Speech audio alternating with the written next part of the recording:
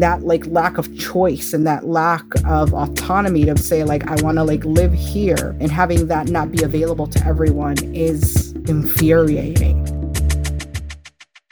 I'm Daniel.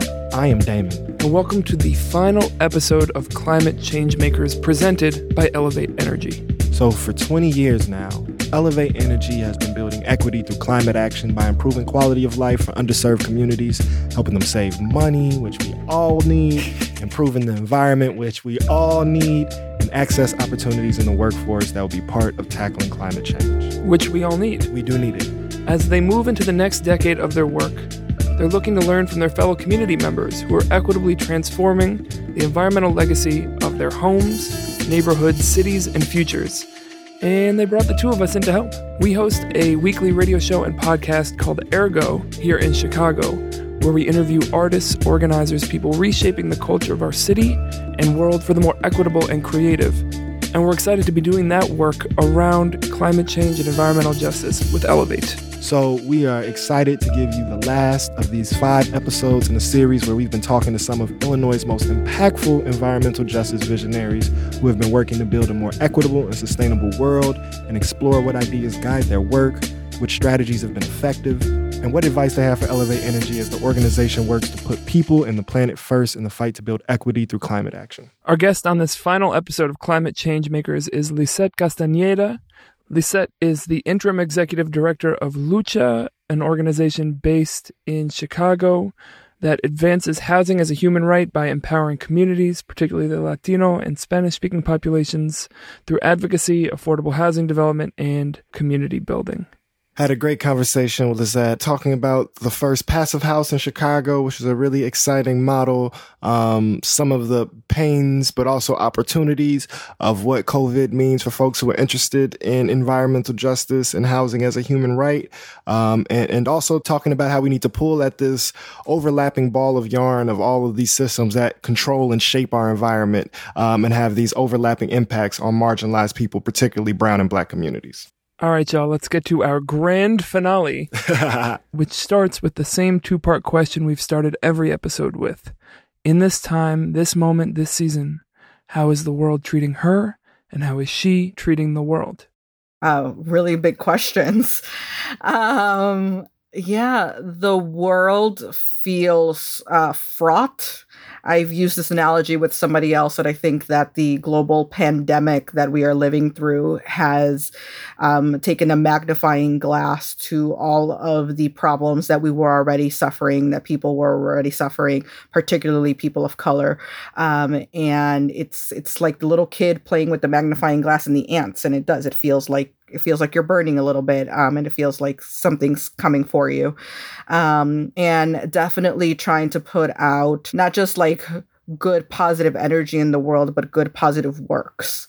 How do we live up to who we want to be and who I want to be, who I want our organization to be, and it's not a vision that I have certainly framed alone, but we want to be allies, and we want to be in solidarity, and we want to do good work, and we want to push others to do good work and hold them accountable to what we need. So the world these days certainly feels exhausting.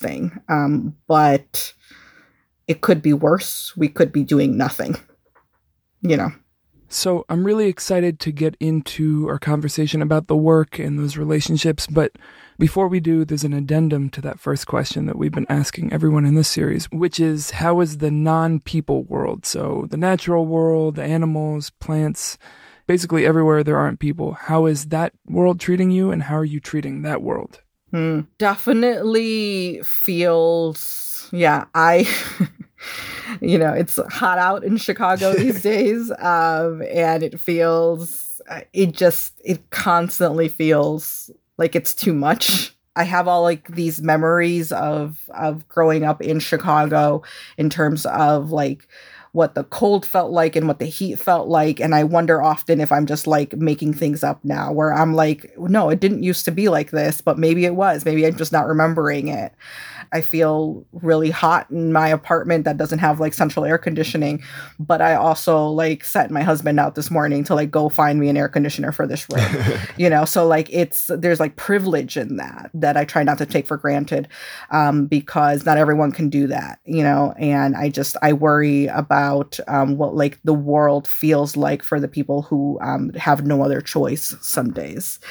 I'm trying to like be a better steward of the world. In the early part of quarantine, my brother was staying with us, and he would like almost, constantly after like making dinner would bring up like, why aren't you composting? Why aren't you composting? It's like, oh my God. Okay. Yes, you're right.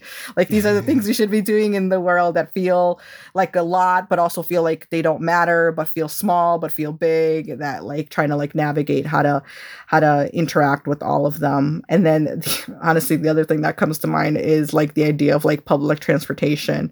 I've spent a lot of my time, especially recently, thinking a lot of like, how do I be better about public transportation and walking and doing all of these things? And then COVID hit, and it's like, oh, well, public transportation feels fraught now. And yet, still have like a lot of people out there who have no other choice. And that's also, a huge question of like what COVID is going to do for the environment in terms of, are we going to like lose some of the gains that we had made? So yeah, I have like all these questions about like things like that I have no answers to. I have a ton of questions and no answers is what this is going to be like. Well, you came on the right show. Welcome. We are answerless questioners. Yes.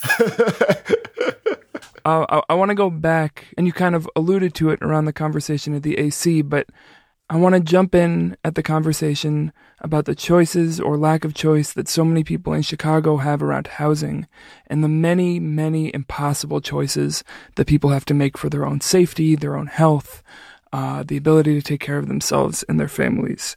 So I guess grounding it in that, first off, like what's the like one sentence description you give when someone's like, oh, what do you do for a living? But more importantly, how do you see your work and your organization's work contributing to the whole? Yeah, so LUCHA is an acronym for Latin United Community Housing Association. We have been around since 1982, working along the housing spectrum. So we both house people. We are affordable housing developers, and we help people achieve their own dreams of home ownership through our HUD-certified housing counseling. In between, we also have services for our residents, services for the community at large through our community law project, and are just looking to do good work in the community that needs it. We rose really out of the Puerto Rican community that came together and organized, particularly after the riots that happened in 66 and 77 in Humboldt Park. So we have a strong legacy of social justice and a strong legacy of coming together and getting what we need for our communities. Today, we have 198 units of affordable housing that house over 400 tenants. And we do our very best to provide for our tenants what they need, not just in terms of shelter, but definitely in this moment, like nothing has been more true for us than the idea that you can't shelter in place without a home. Home is health. And so that idea of making sure that folks are able to have a place where they have like a roof over their head and they're able to be healthy and do what they need during this time has been really important to us. So I mean, I just keep feeling that metaphor you said of like the magnifying glass of this pandemic has enlarged everything, but it's also like glaring and hot and feels like, it's burning. And that, revisiting a sentence that you said that interests me of almost like a fear of losing so many of the things we've gained or won. Mm-hmm. And I just want to kind of like pull that out or unpack that, right? Because it's inspiring to hear that there is an organization making sure that 400 people have the basic need, primary need of shelter. And so from your experience, or maybe you were talking more holistically, what are some of the things that have newly been won or have been in progress that you feel are vulnerable right now, or that we really need to work to protect or defend since we have this earth-shattering change in our environment? You know, the thing that comes to mind really when we worry is, and this has happened with a lot of policies, both locally and nationally, that there's this feeling of like we're kicking the can down the road. And for example, among the things that has happened is that there has been a lot of like eviction moratoriums and things like that. But the question of like, what happens when all those folks that are unemployed and that have been unemployed for months now are no longer have that protection, because at some point that protection is going to run out. And, you know, we've worked to make sure that people are housed, that, you know, everything from like fair housing laws to like the work that's done to make sure that, you know, someone can just be in their home and can afford to be in their home. And, you know, my growth as a person, as a leader really came through the affordable housing space, you know, and so we fought so long and so hard for affordable housing. But is that going to be enough at the end of the day when people haven't been, don't have jobs, don't have emergency savings, don't have the systems in place to fall back on, when something like a global pandemic hits, you know, and I want to say that nobody foresaw, but that's actually not true. People did foresee it and there just wasn't enough done for it, you know? And then also like specifically, I think of like the environment and, you know, we as an organization definitely have a commitment towards environmental justice. We developed the first multifamily affordable housing passive house in the city of Chicago. And it's phenomenal. It's such this incredible thing that we have done. So one second, just for those who may not be familiar with that language of passive house, can you explain what that is and the value that brings and why this is a new model we should really be encouraged by? Yeah, absolutely. I actually think that at some point, you know, like passive house is going to be the standard. It'll just be house. Yeah, it'll just be like, this is how we do house. This is how we do house. So I'm going to, just to be like a little technical here, right? There is an organization called Passive House Institute US, and they're really like the standard bearers, and they're the ones that are holding up the principles of passive house. And so passive house, the way they define it, is a set of design principles used to attain quantifiable and rigorous level of energy efficiency. Really, what this means is that we have built this multifamily house that has a continuous insulation and that has a building envelope that's extremely airtight. Like those are like the really two big things about it. There's a lot of very technical things. But in terms of these things, it means things like having to use less air conditioning and less heat. So like right now, the tenants in that building are comfortable with having to use very little air conditioning. And in the winter, they're very comfortable with having to use very little heat. Anecdotally, I'll just tell you that I went into the unit of one of our tenants, and she is actually a Puerto Rican climate refugee, or internally displaced, really, because she's from Puerto Rico. And after Hurricane Maria hit, Lucha housed 14 families who had no place to go because they had come from the island to the mainland and needed housing. And she's one of those families. And so she's like 2 years at this point, maybe less, off the island. And she talked about how it was like November and she was very comfortable, like hadn't had to use a whole lot of the heat. And, you know, it's very warm naturally on that island. And so for her to be like, I'm very comfortable, was like a huge thing.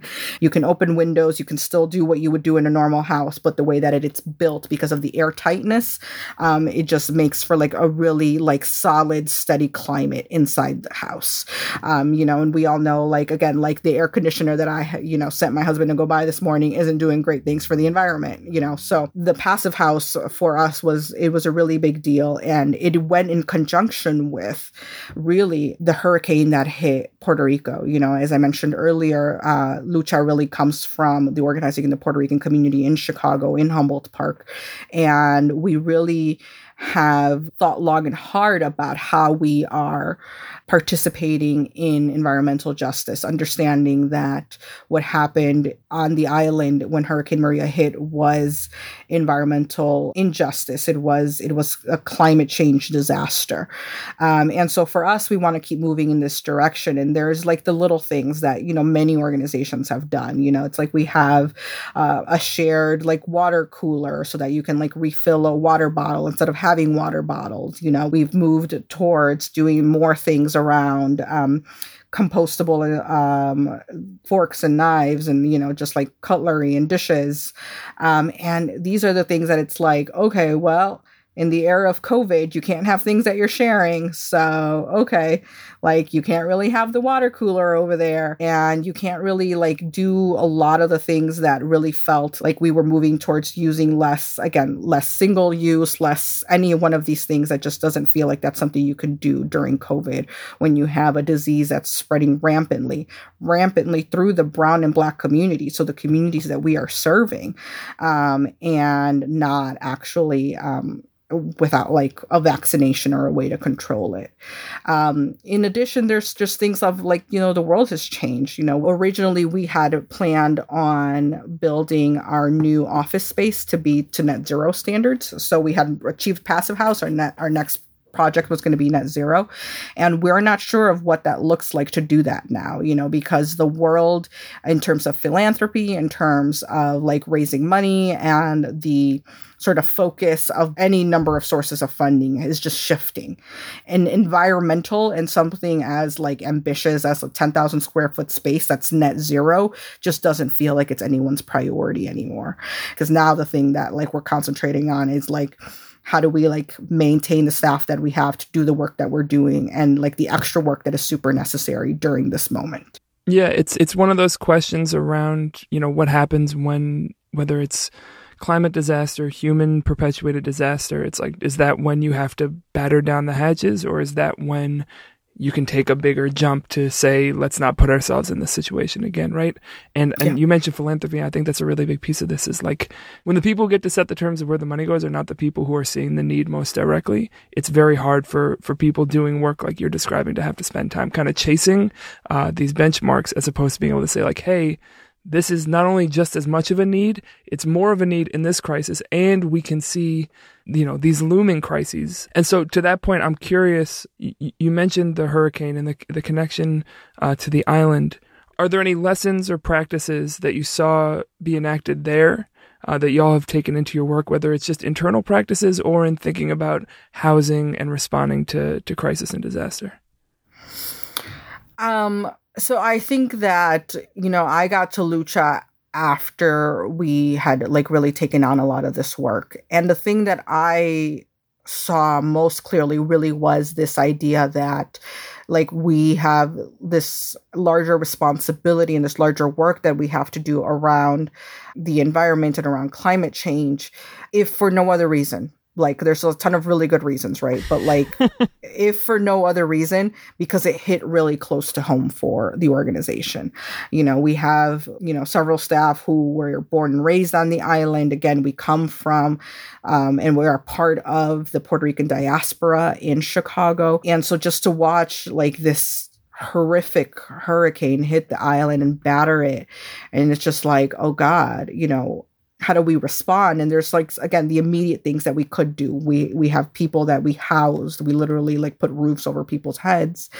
But yes, like this like long-term, short-term thinking also came into play. And it's like long-term, like how do we deal with the environmental things that we can control and that we can contribute towards being better, because it's part of what affected that, like this super hurricane hit this because we have in some way participated in climate change. And so what are the things that we can do and what are the standards that we can do? It continued a thought process that had already, sort of been running through the organization, including thinking about like things like utilities, for example, So yeah, to transition back to you saying a lot of the work was grounded in entering the affordable housing space, which is something, I'm really passionate about. And how do we have a larger, more holistic view around shelter and around housing as, not an asset or not some like tradable good or resource, but a necessity for human life, and a part of our environment. And so I'm seeing the head nods, and I know the language and like the messaging of your organization. So I'm assuming some shared position on that. What have been the tensions in the affordable housing space? Because I know that language is really politically charged, and particularly here in Chicago on a local and state level, the real estate industry and market-based institutions have a lot of political power, and the way that affordability is presented often does not match up with the reality, and like is still very much unaffordable for a lot of people. So I'm just curious, looking in a more holistic, environmentally justice based approach, how has it been managing like the politics of housing and affordability in the Chicago landscape that is, so let's just say, corrupt, like explicitly? Yeah. Wow. That's a 45-minute answer alone. Yes. So there's things that, like we have done, like, again, like the first affordable housing, multifamily passive house in the city of Chicago was a really big deal. Part of it being because very often when we talk about affordable housing, we talk about like what is the cheapest that we can build. In fact, we are held to a standard as developers by those that like grant us money of like, there is a limit to how much you can spend per unit. There is a limit to how much money overall you can spend on what you're doing. So things like a passive house, the passive house was something that like Lucha as an organization put the money forth for the, like, essentially like for what was above and beyond just regular housing. Like we put the money up for that because that was never something that was going to get funded, so like in terms like of environmental justice and, poor people, like people who need to live in affordable housing, being able to afford to live in a place like this, like that's just never the standard. Also, part of this being that there is a feeling that like those who need affordable housing are like the poorest of the poor, and it's like, oh, you like just need to be able to, you don't have anything else. And it's like, well, that's not true either. Like many of our folks like they work 40 hours, they work on a regular basis. Many of our folks today are actually able to work from home right now during COVID. Like they have jobs that allow for that. And it is unaffordable to live in a market rate apartment. When we talk about housing too, we have to talk about like, again, like you said, like the whole landscape of it. And for us, like, especially when you think of like the environment, you really have to think about it like literally about the space that you're in. How much access do you have to public transportation? Public transportation, again, is a scary prospect right now these days because of COVID, but at some point it won't be. And that's like the most environmentally safe thing to do. It's also the cheaper thing to do.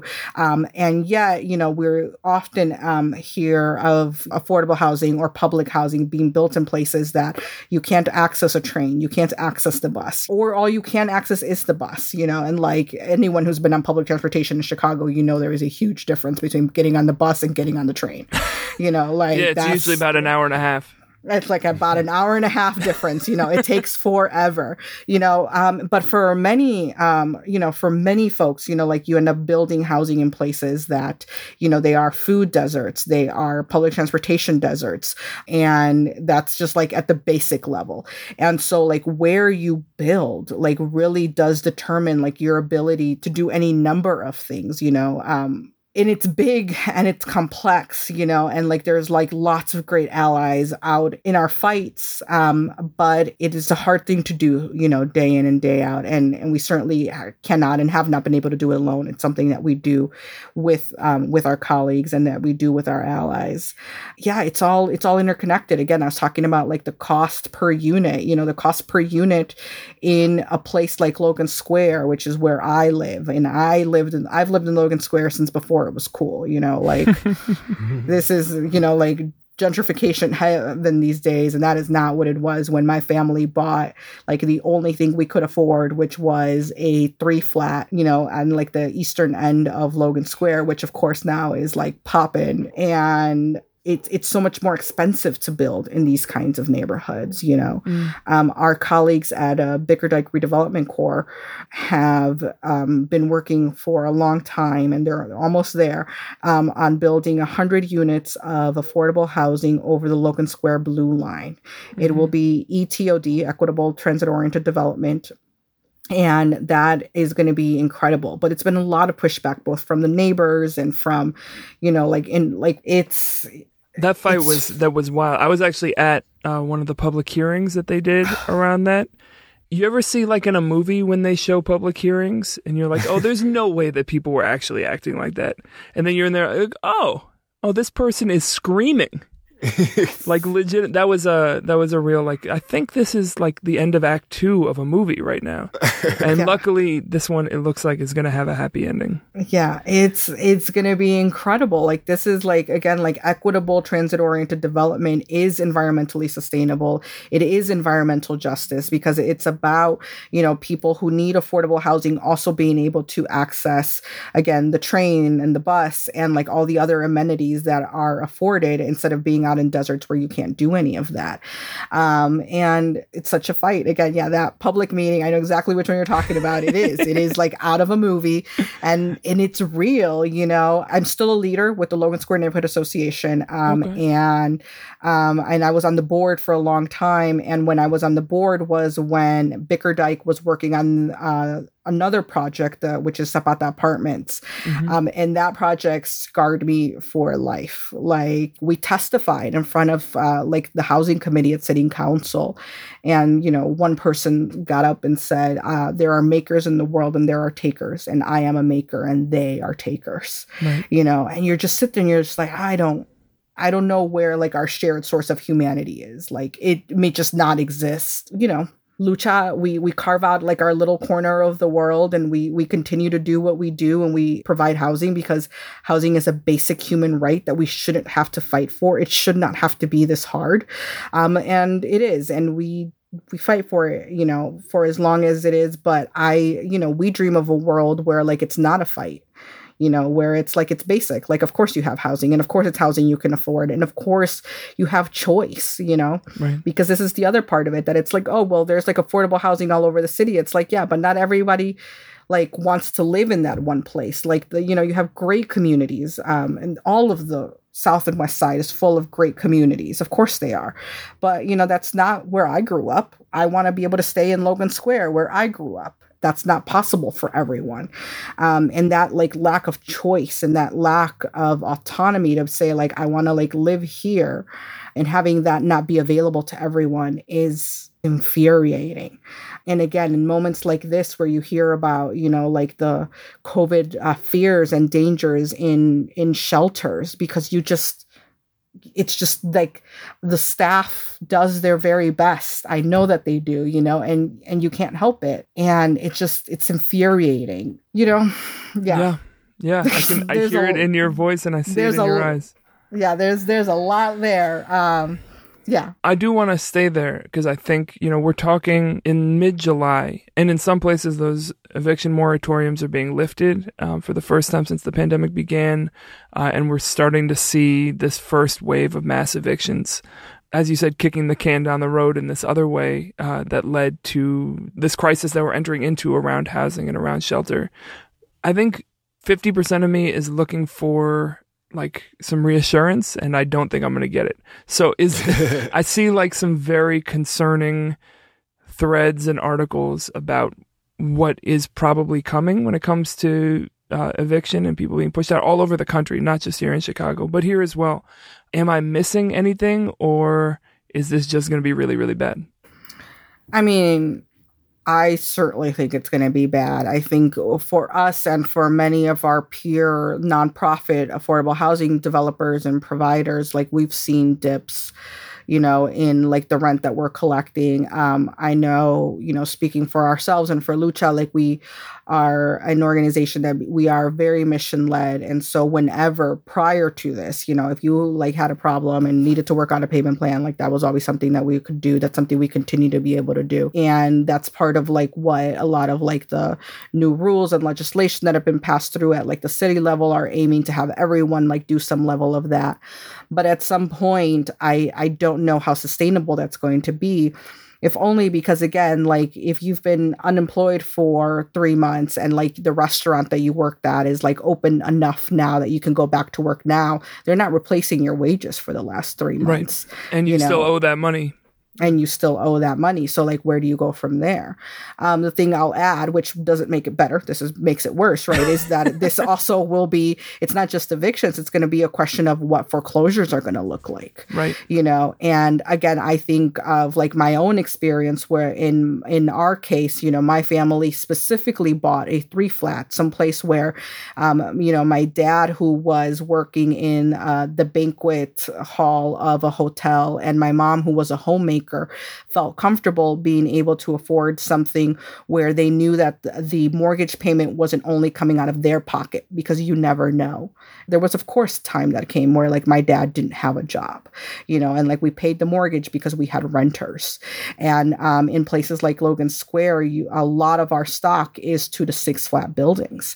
And so, the question of what foreclosures will look like will also become a thing, because that's also going to impact renters. And also because it is like, it's part of that flow.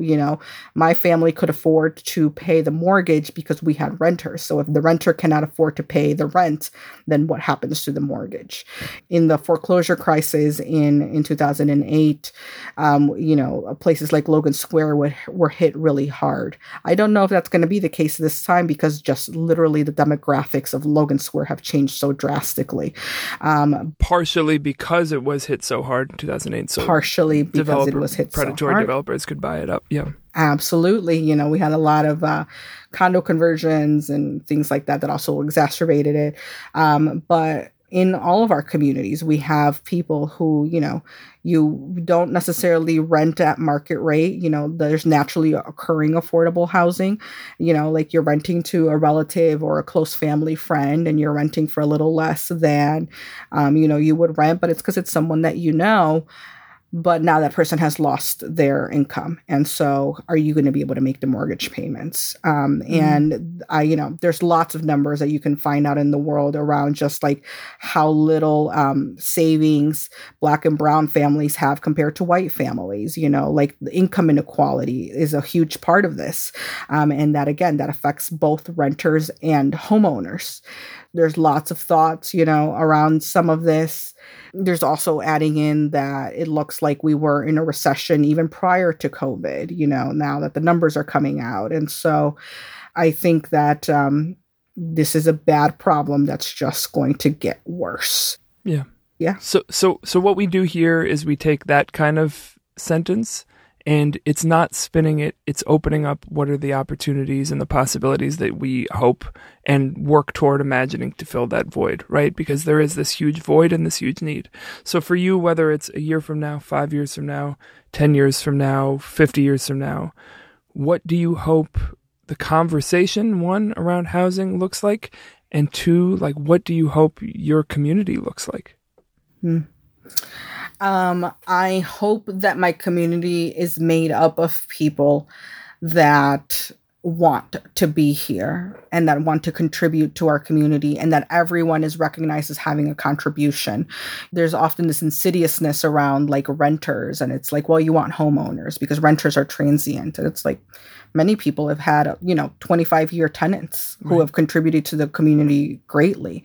And I want a community where like everyone who's here feels like they have something to contribute, because they do. Everyone has something they can contribute, but not everyone is sort of taken up on that offer. so to speak. I want it to be something where, HUD defines affordable as spending 30% of your income or less on housing and housing related needs, and like that feels basic to me, that it's like, if that's the standard that's set at like the federal government level, like everything that we do should be living towards that, whatever that looks like, and however municipalities and local governments and state governments have to contribute towards that. Some weeks back during the emergency session in Springfield, Representative Delia Ramirez had proposed legislation where it would be forgiveness of rent for 6 months, I believe it was. And then in turn, landlords would be able to access a specific pot of money that would come from the federal government, I think from the CARES Act, to replace that lost income, so that renters wouldn't have this problem where they have this back rent that they owe, like it would actually be paid out. I frankly would go a step further. We've also, like, Lucha participated in a report that WBEZ did, talking about the inequities in terms of investment from banks in Black and Brown communities. As I think of things like, there's this federal money coming that landlords can access so that they can forgive the rent, but still have the money to pay the mortgage. I also think, like, I hope that in 50 years, we've done a better job of making sure that all banks are being held to the standard of, like, how are you truly investing in these communities? You're making money from the communities. How are you truly investing in them? It could be as radical in quotes, right? To the as root, like, yeah. Like, let's do forgiveness on that end too. Let's do mortgage forgiveness for the same amount of time that we're going to do rent forgiveness. Let's really get in there on, like, who has the money and who's making the money and where the control is, so that we can make sure that, like, again, it's basic. It's housing. It's like it's food. Right. How can this be so hard?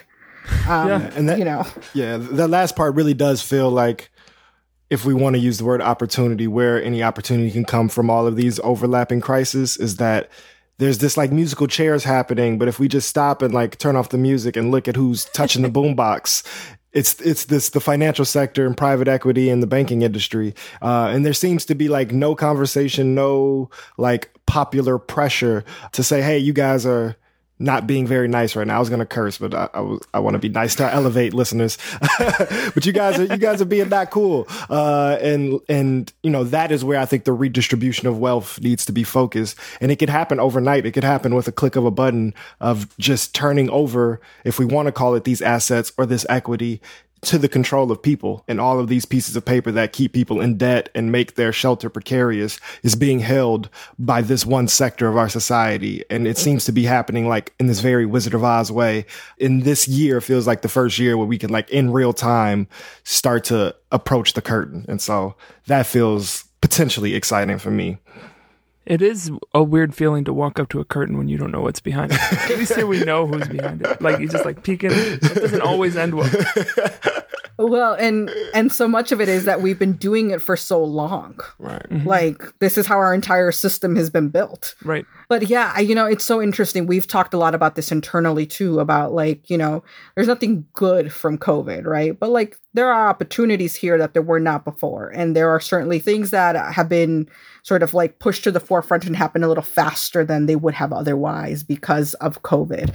The revolution that we're seeing happening, on a larger scale, is part of that, because it was not just about, like, the murder of one person. It was about, like, injustice upon injustice, not just in the, like, police profiling space, but, like, in everything. It is about the fact that so many Black and Brown families are not stably housed. It is about the fact that you've got multi-generational families, not just because it's cultural and because it's what you want, but because you have no other option. And then you're further spreading COVID. And then you have so many essential workers. I don't know if you've seen any of the numbers in terms of COVID in, like, the Black and Brown communities, but the last time I had checked, which it's been, I think, like, the data is about a month old.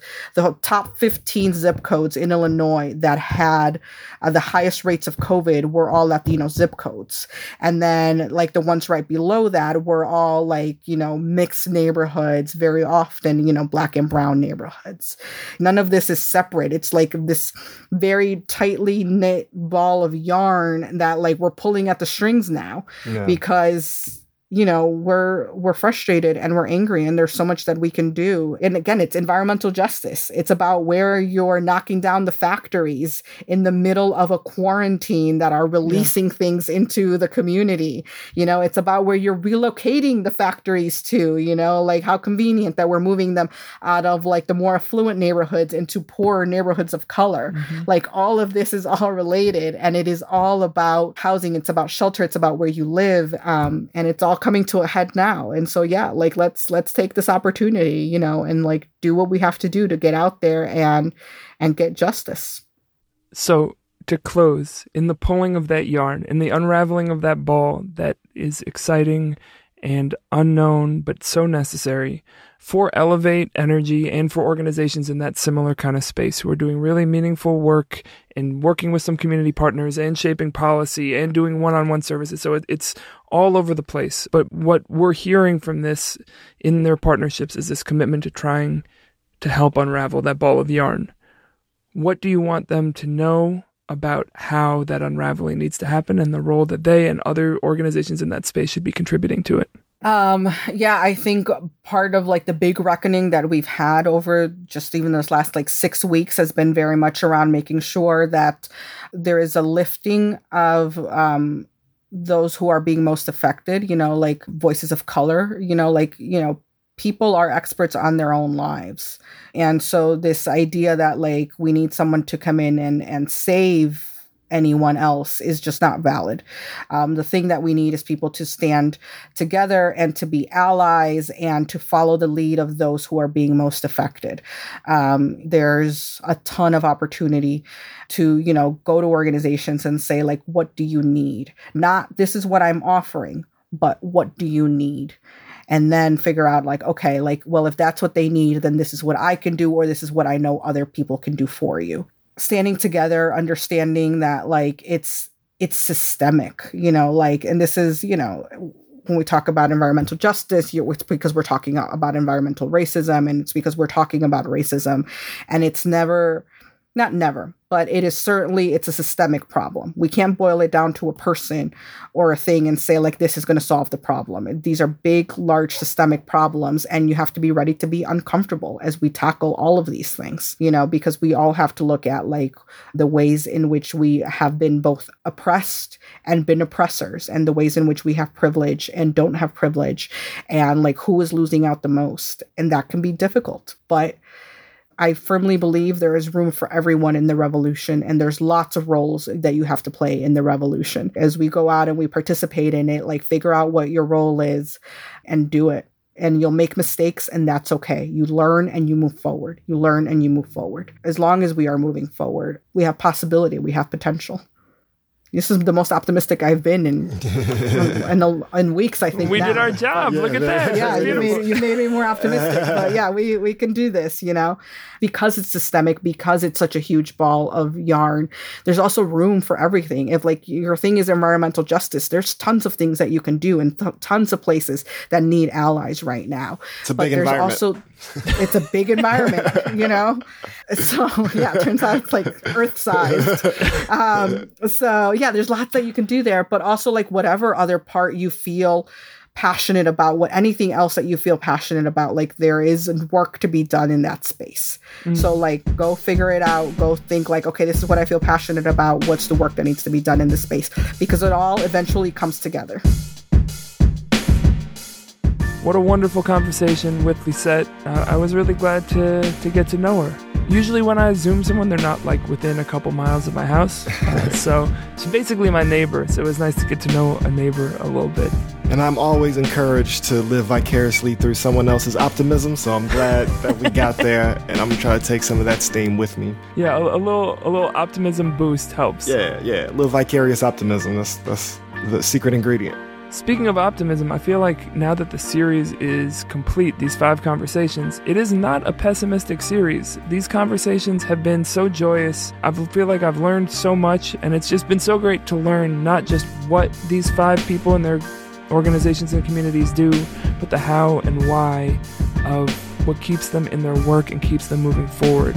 And I hope that y'all got some of that wisdom as well. And once you put these conversations together or in conversation with each other, play them all at the same time. You get a real sense of exactly what we're talking about, this world of possibilities that we have to look forward to. So for those who've listened, definitely share this as a resource for folks to get in tune and to understand what's happening locally on the ground in Chicago. But even folks who aren't here in this city of Chicago, what the work that these people do is significant and connected to what's happening all over the planet. So we hope that it has been as valuable to you as it has been to us being a part of these dialogues. So thank you so much to Elevate Energy for being our partner in this series. Make sure that you subscribe, share, comment, review the Climate Changemakers podcast on wherever you get your pods. You can, of course, subscribe, comment, review, the same thing for Ergo. And we look forward to continuing to see how Elevate Energy grows and adapts and takes the lessons that we heard over these 5 conversations into their work as they celebrate their anniversary. It has been our pleasure to host this podcast. So much love and appreciation for everybody. Peace.